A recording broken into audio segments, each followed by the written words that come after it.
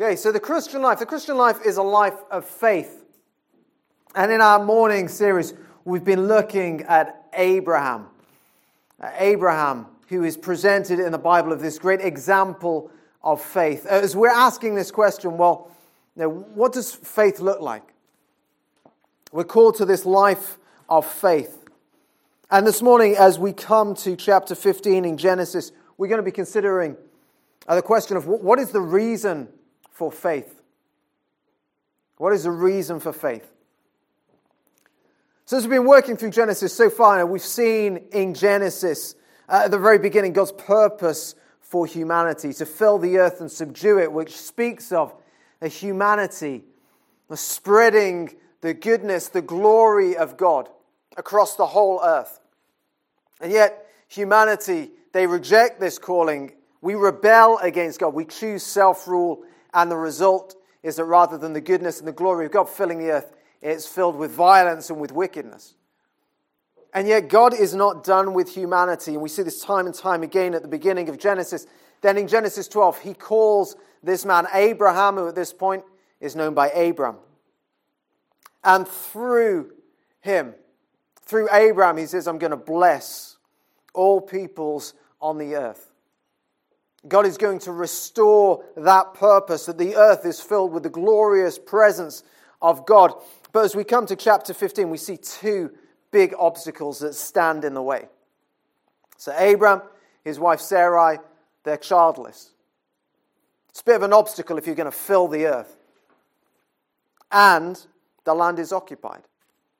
Occupied with violent forces. And that's another obstacle in subduing the earth. And this is a situation that Abraham, he has to respond to in faith. And yet we see more than the response of faith in this chapter. We see the reason for faith. And so this morning we're going to spend some time looking at this reason for faith. Two things that we're going to consider, two reasons, and that's God's creative power, verses 1 to 6, and God's certain promise in verses 7 to 21. So if you've got a Bible with you, do have it open or have it switched on, however you roll. Be looking at Genesis 15. We're going to begin at verse 1. After this, the word of the Lord came to Abram in a vision. Do not be afraid, Abram. I am your shield, your very great reward. After this, after what? After what we saw last week in chapter 14, so God delivered into the hands of Abram these four kings from the north who came down on this invasion. And Abram chased them out of the land. And then as Abram comes to the king of Sodom, he refuses to keep any of the spoils of war, any of the goods of Sodom. Because he says to the king of Sodom, I don't want you to say, I made Abram great. Abram wants the glory to go to God. And so after these two battles that Abraham has fought, there's the physical battle against the kings of the north. There's this battle of the heart against the king of Sodom. After this, the word of the Lord came to Abraham. And God said, do not be afraid, Abraham. That kind of implies that Abraham is afraid. And it seems a bit strange, because you would expect fear to come before the battles, not after it. And yet so often, isn't that the case? The last 2 weeks we were considering something of the empty promises of paradise that the world offers to us and that we're to resist, that we say no to. And even as we say no to those empty promises of paradise, there's that voice, there's that deceitful whisper that says you've blown it now. You're going to miss out.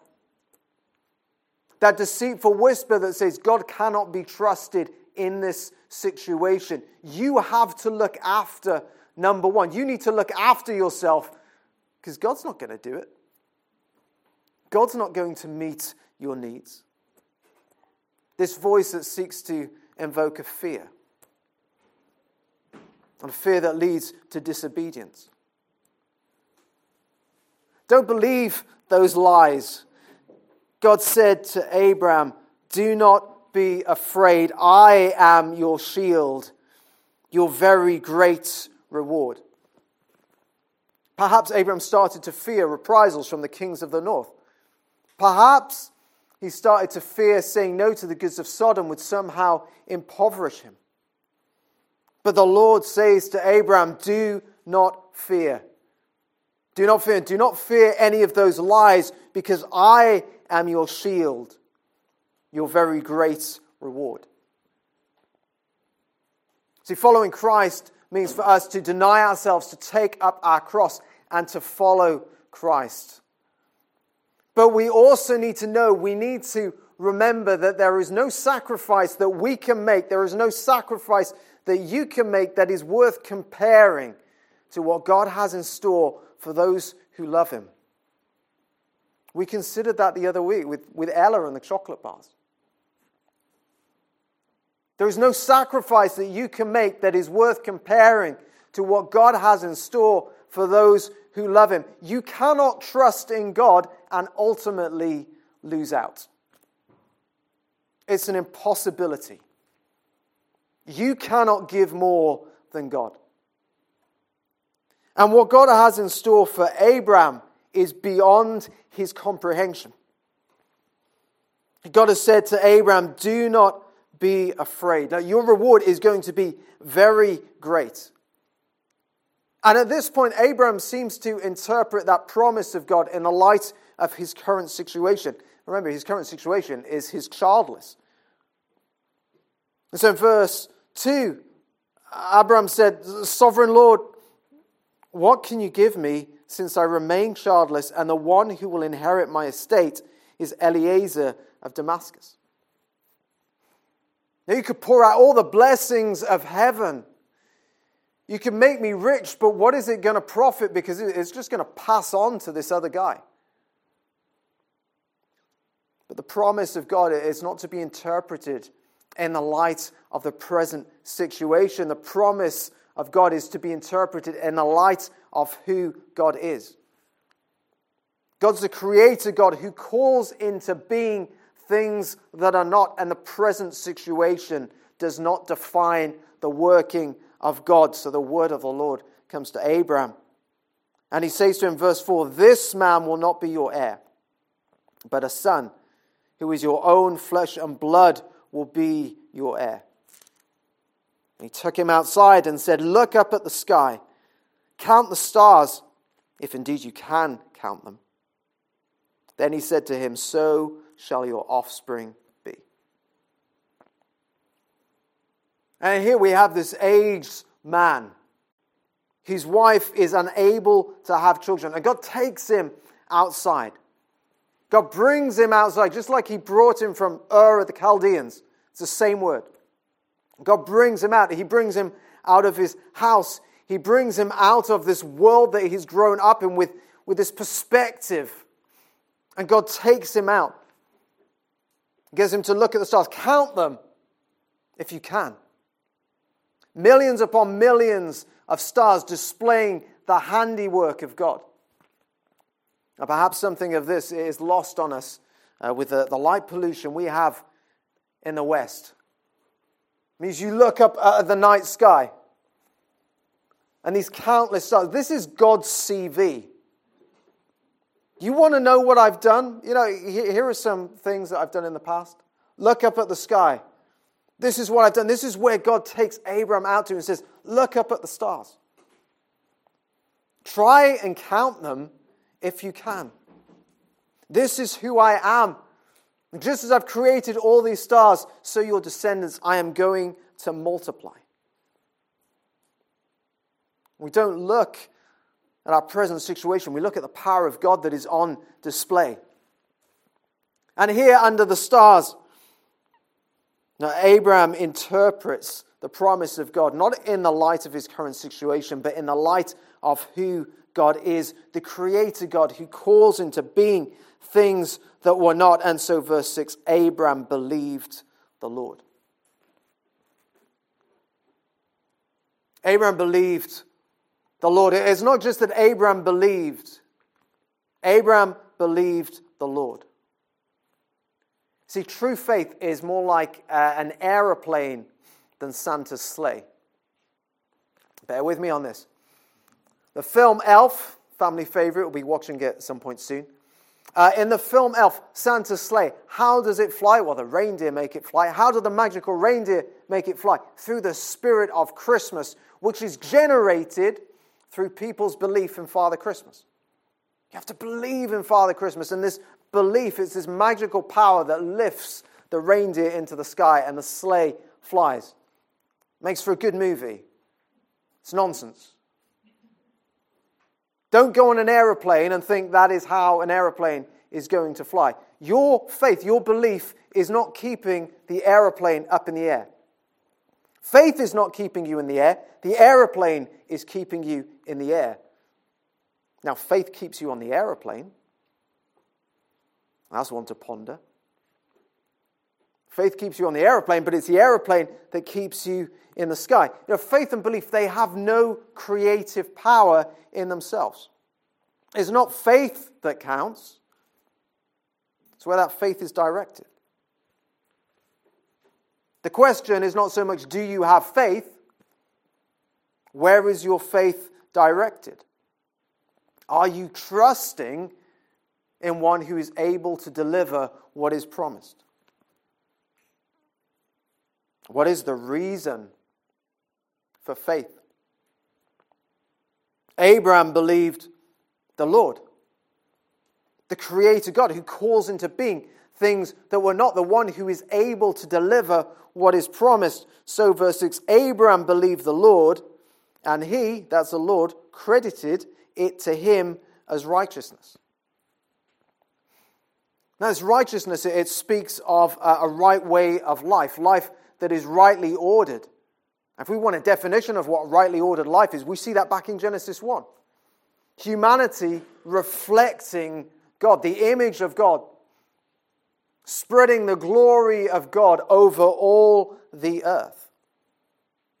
This righteousness, it is credited to Abraham. It's not something he had of himself. His life doesn't reflect the life that God originally called us to.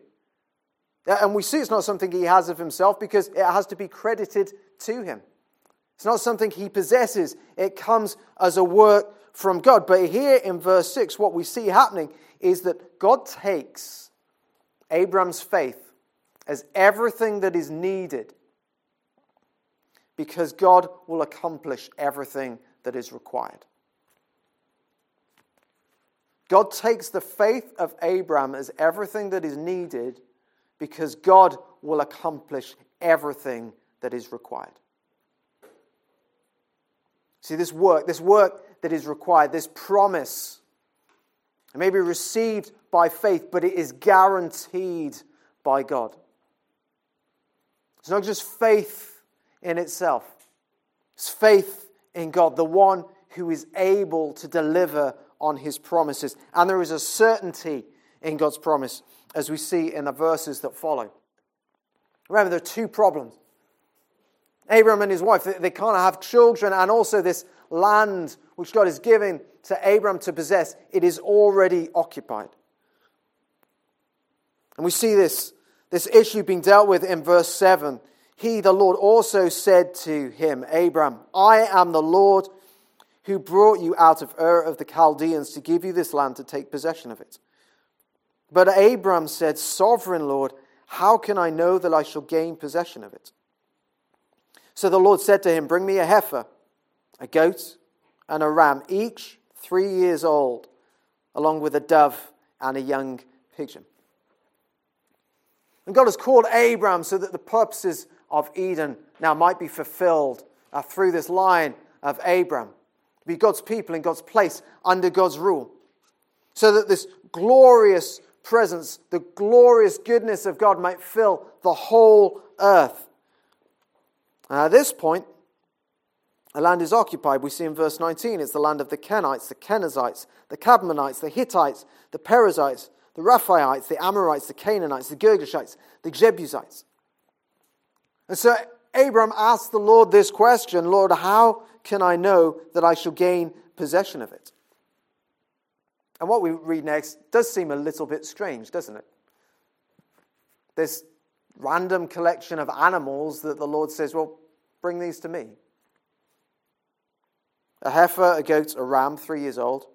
Oh, and along with a dove and a young pigeon. Seems a bit odd to us.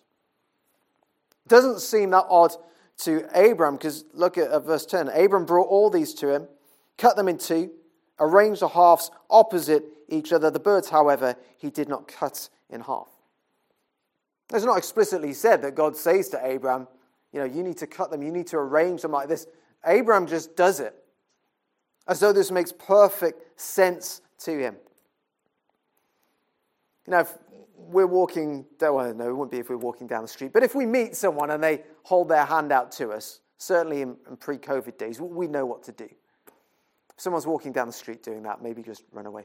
But yeah, if you meet someone and they hold their hand out to you, you instinctively know from your culture, well, it's to hold out the hand and shake it. It's a bit weird when you really think about it. Going to just randomly shake someone's hand. But it makes sense to us. We know what to do. We know kind of the cultural reasoning for it, even if we don't understand the cultural history. Seems a bit odd to anyone from the outside. In a similar way, Abraham seems to know exactly what to do here. He takes these animals, cuts them, divides them in two, and likely what is going on here is a covenant-making ceremony, something Abraham would have been familiar with.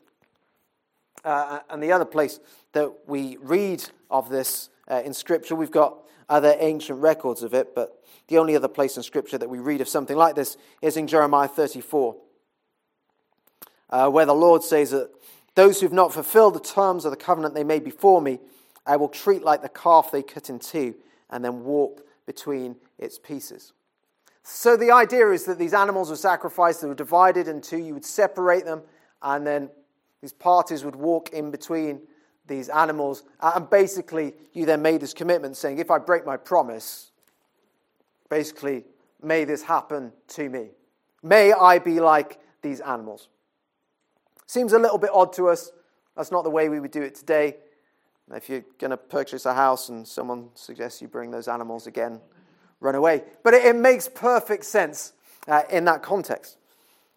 But actually what is strange is verse 11. Then birds of prey came down on the carcasses, but Abram drove them away. Why mention this? Well, because it happened, yeah, but not everything that happened is recorded. Now, why highlight this particular instance? Well, we see in verse 11, the birds of prey, that's how it's translated in English, they certainly come under this category of carrion birds. They feed off the carcasses. These are birds that feed off dead animals. And I think they serve as something of a picture of the hostile forces that occupy the land.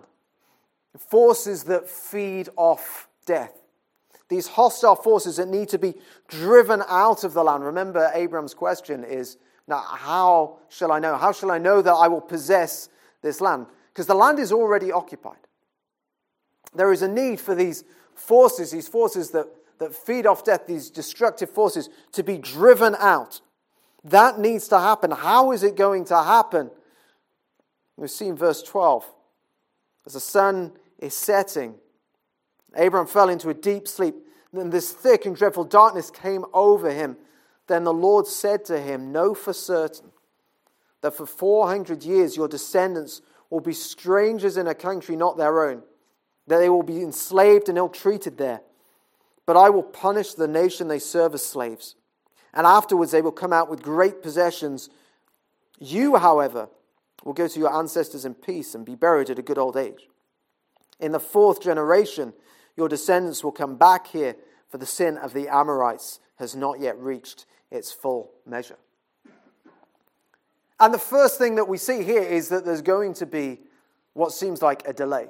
Possession is not going to happen immediately. In fact, it's going to look like that the promise has failed.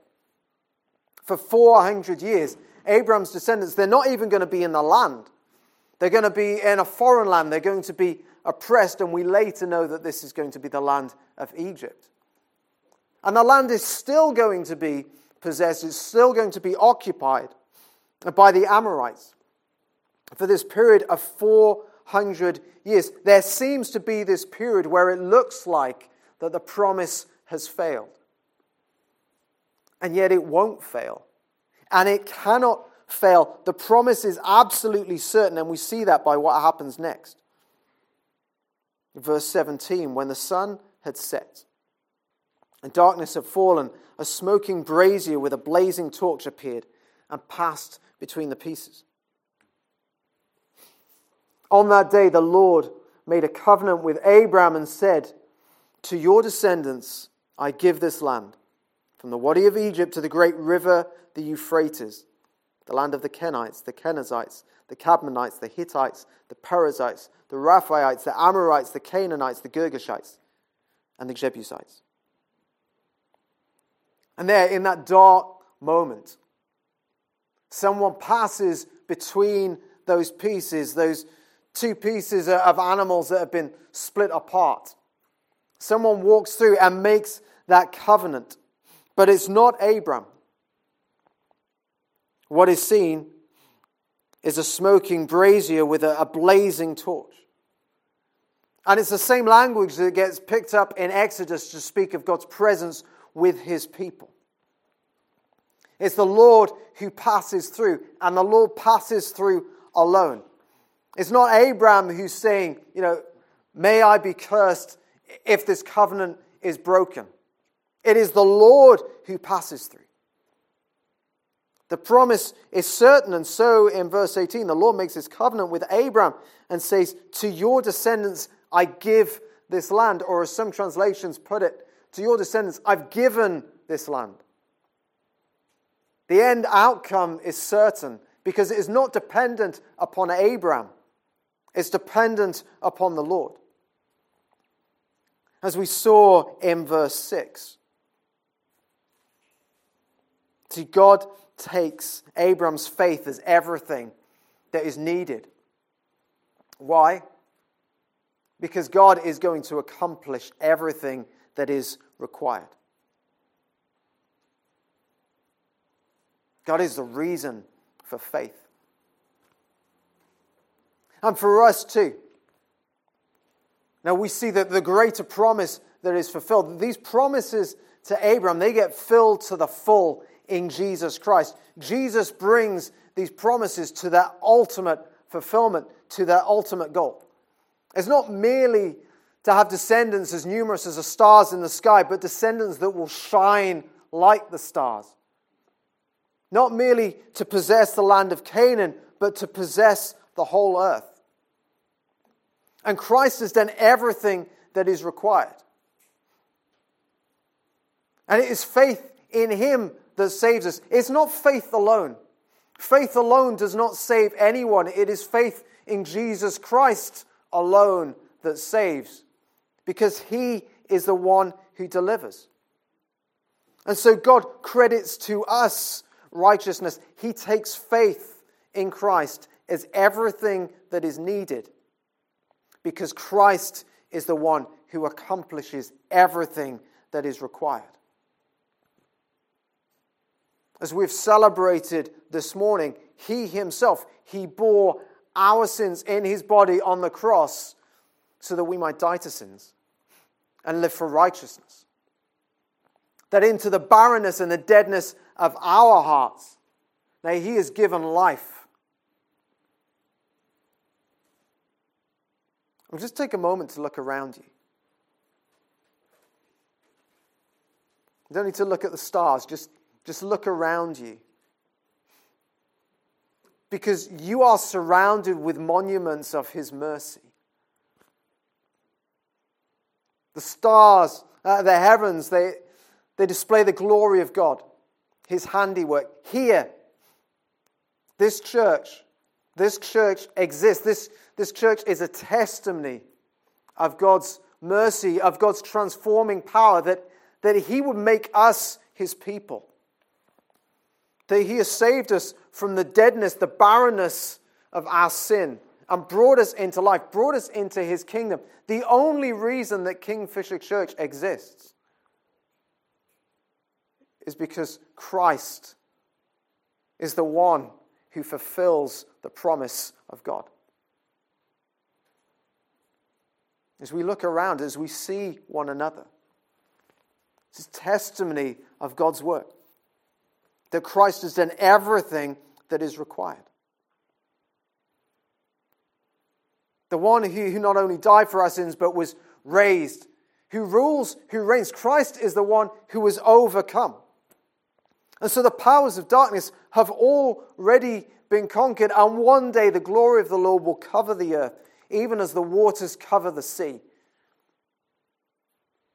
And yet now, like with Abraham, there's a time that we're called to a patient endurance. We still see powers of darkness in this world, and they will remain for a time. Death and decay and destruction and wickedness.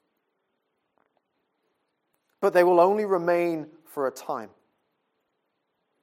There is a set end, there is a definite end, because those forces have been defeated. The kingdoms of this world have become the kingdoms of God and of His Christ.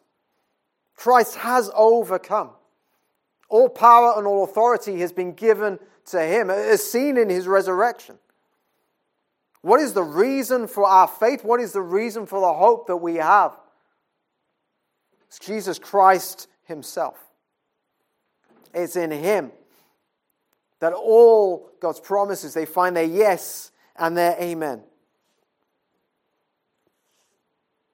So let's encourage one another to continue to fix our eyes on Jesus. To look to Jesus, to trust in Jesus, because that is everything that is needed. Because Christ has accomplished everything that is required. Let's pray.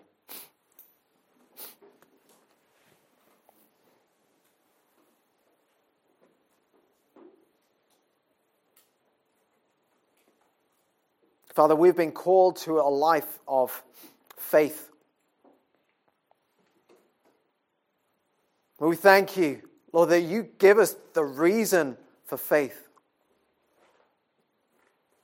Lord, that Jesus Christ is the reason for faith, that we have one who is able, who has fulfilled everything that is required. Lord, and our greatest need, what is needed is that we look to Him, and we pray that we would do so, Lord, more and more. And whether that is for the first time, or whether for the millionth time, that we would keep doing it, that we would keep looking to Christ. Lord, and as we behold His glory, as we see what you have accomplished through your Son, Lord, that we would be changed and we'd be transformed according to your good and your glorious purpose. Lord, to be more like Him. Thank you that we have such a Savior, who took our sins that we might die to sins and live to righteousness. And Father, to help us to see that to trust in Christ is everything that is needed in every moment, in every situation, because He has accomplished everything that is required. Amen.